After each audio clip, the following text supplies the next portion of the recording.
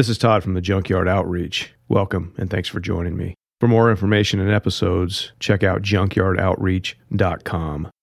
Psalm 28, verse 1, of David, "To you, O Lord, I call. My rock, be not deaf to me, lest if you be silent to me, I become like those who go down to the pit. Hear the voice of my pleas for mercy, when I cry to you for help, when I lift up my hands toward your most holy sanctuary. Do not drag me off with the wicked, with the workers of evil, who speak peace with their neighbors while evil is in their hearts. Give them according to their work and according to the evil of their deeds. Give to them according to the work of their hands. Render them their due reward. Because they do not regard the work of the Lord or the work of his hands, he will tear them down and build them up no more." As I was reading Psalm 28, something got my attention, and I was reading it in a different translation. What grabbed me was in verse 3, where it says, "workers of evil." And in the translation I was reading, it says, "workers of iniquity." And as I read that, I immediately thought back to Matthew chapter 7, verse 21 through 23, where it says, "Not everyone who says to me, 'Lord, Lord,' will enter the kingdom of heaven, but the one who does the will of my Father who is in heaven. On that day many will say to me, 'Lord, Lord, did we not prophesy in your name, cast out demons in your name, and do many mighty works in your name?' And then I will declare to them, 'I never knew you. Depart from me, you workers of lawlessness.'" Or in the translation that I was reading, "the workers of iniquity." So Psalm 28 and Matthew 7, they kind of connected with me in that moment.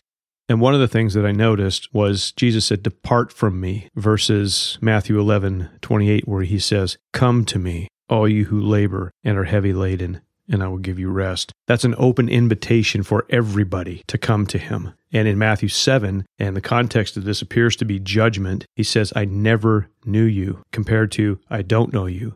Someone who has been known, but who has walked away and went back into that previous life, and you say, "I don't even know you anymore." That's not what it appears to be here. It appears that they never had a relationship with Jesus, but on the outside, it appears that they thought that they did, and they were doing things that would be consistent with that, but they didn't know him.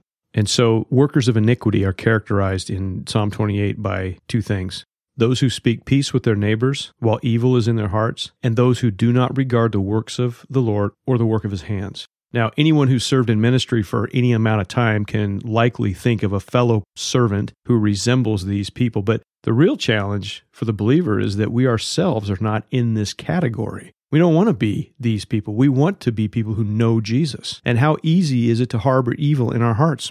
We do. So we can speak peace with our neighbors, and we can harbor evil in our hearts. And for me, that's a continual battle to clear my mind and get it off of the things that God hates.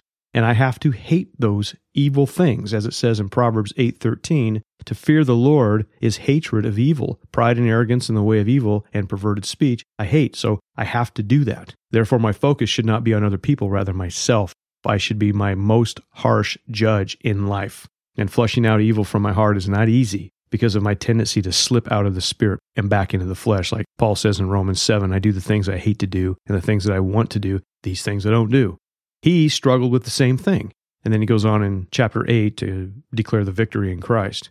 This morning, I remembered the garbage can needed to be taken out to the street because today's garbage day. And I got in a hurry, and I took the garbage out of the house and put it in the garbage can. Then I went on my way without taking the thing out to the street. And later, when I was mowing my yard, I saw the garbage truck in front of my house, and I ran out and I put the garbage can out, knowing that I had just missed him, but thinking maybe he would pick it up when he came back on the other side of the street. Slim chance. And I just sat there and reminded myself what an idiot I am. Because I even have an alert on my phone, "Don't forget to take the garbage out." And it's like, man, I missed it. Now I have to tell my wife. And after I finished mowing the yard, I walked out and I saw the garbage truck backing up in this weird way. And I looked as it drove off, and I saw my garbage can lying on its side with the opening toward me and the lid open. It was empty. The guy had made a special effort to dump my trash.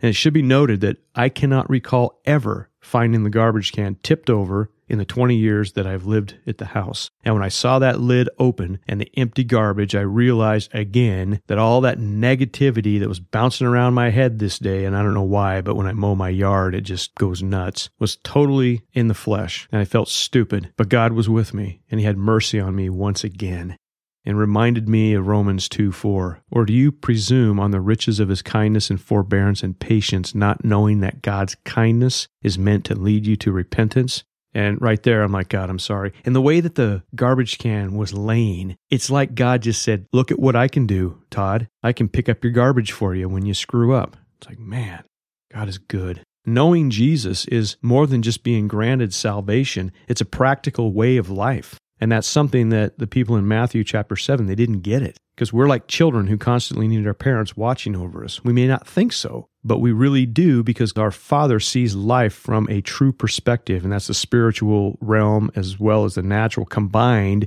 with the thoughts and deeds of people done in secret we don't even know about. He sees a good perspective. He says, don't do that, or he says, do this. It's like, what? That doesn't make sense. Yeah, it does when you're looking at it from God's perspective. In other words, he knows everything.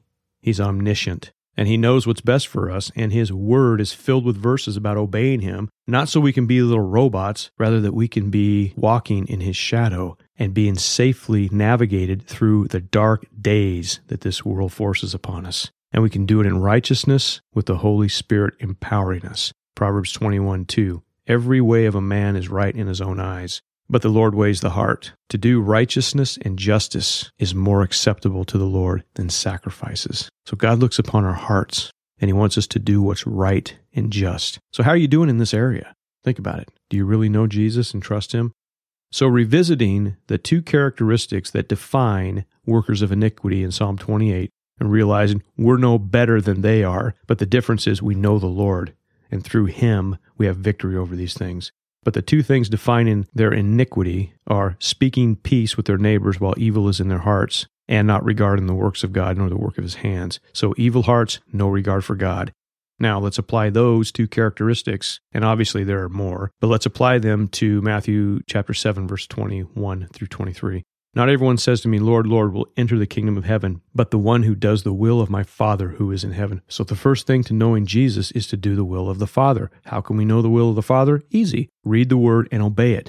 For example, in 1 Peter chapter 5, verse 6, humble yourselves, therefore, under the mighty hand of God, so that at the proper time he may exalt you. So these people in Matthew 7 apparently thought that they would be exalted in the day of judgment, but rather they found themselves condemned. Why? They didn't know Jesus.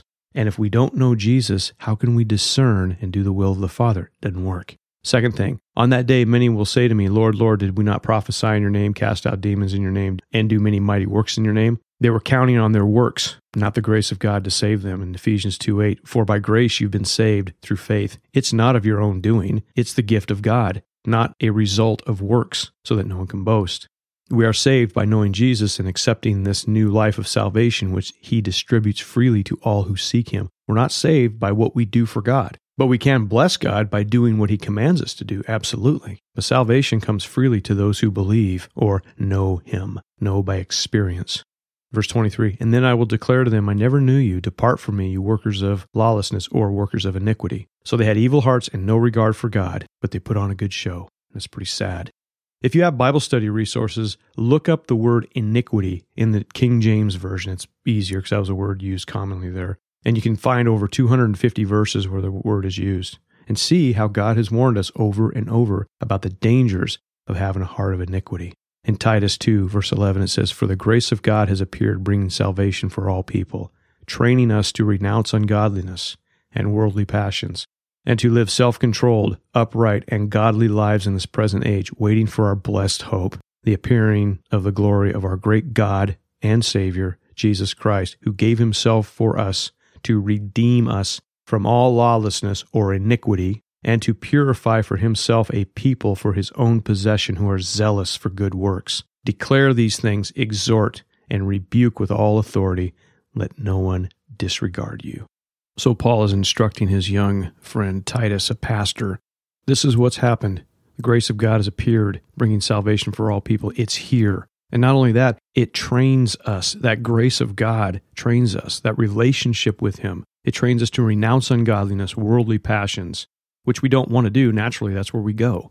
And to live self-controlled, upright, and godly lives. That's where we need to be. But we need to know Jesus first. We need to surrender to him. Be filled with his Spirit. That's where it all begins. That's when this stuff is possible, and it begins to happen in our lives. And when it does, you will know it. And when you know it, you know this has happened, you will have no fear of Matthew 7:21 through 23. Thank you.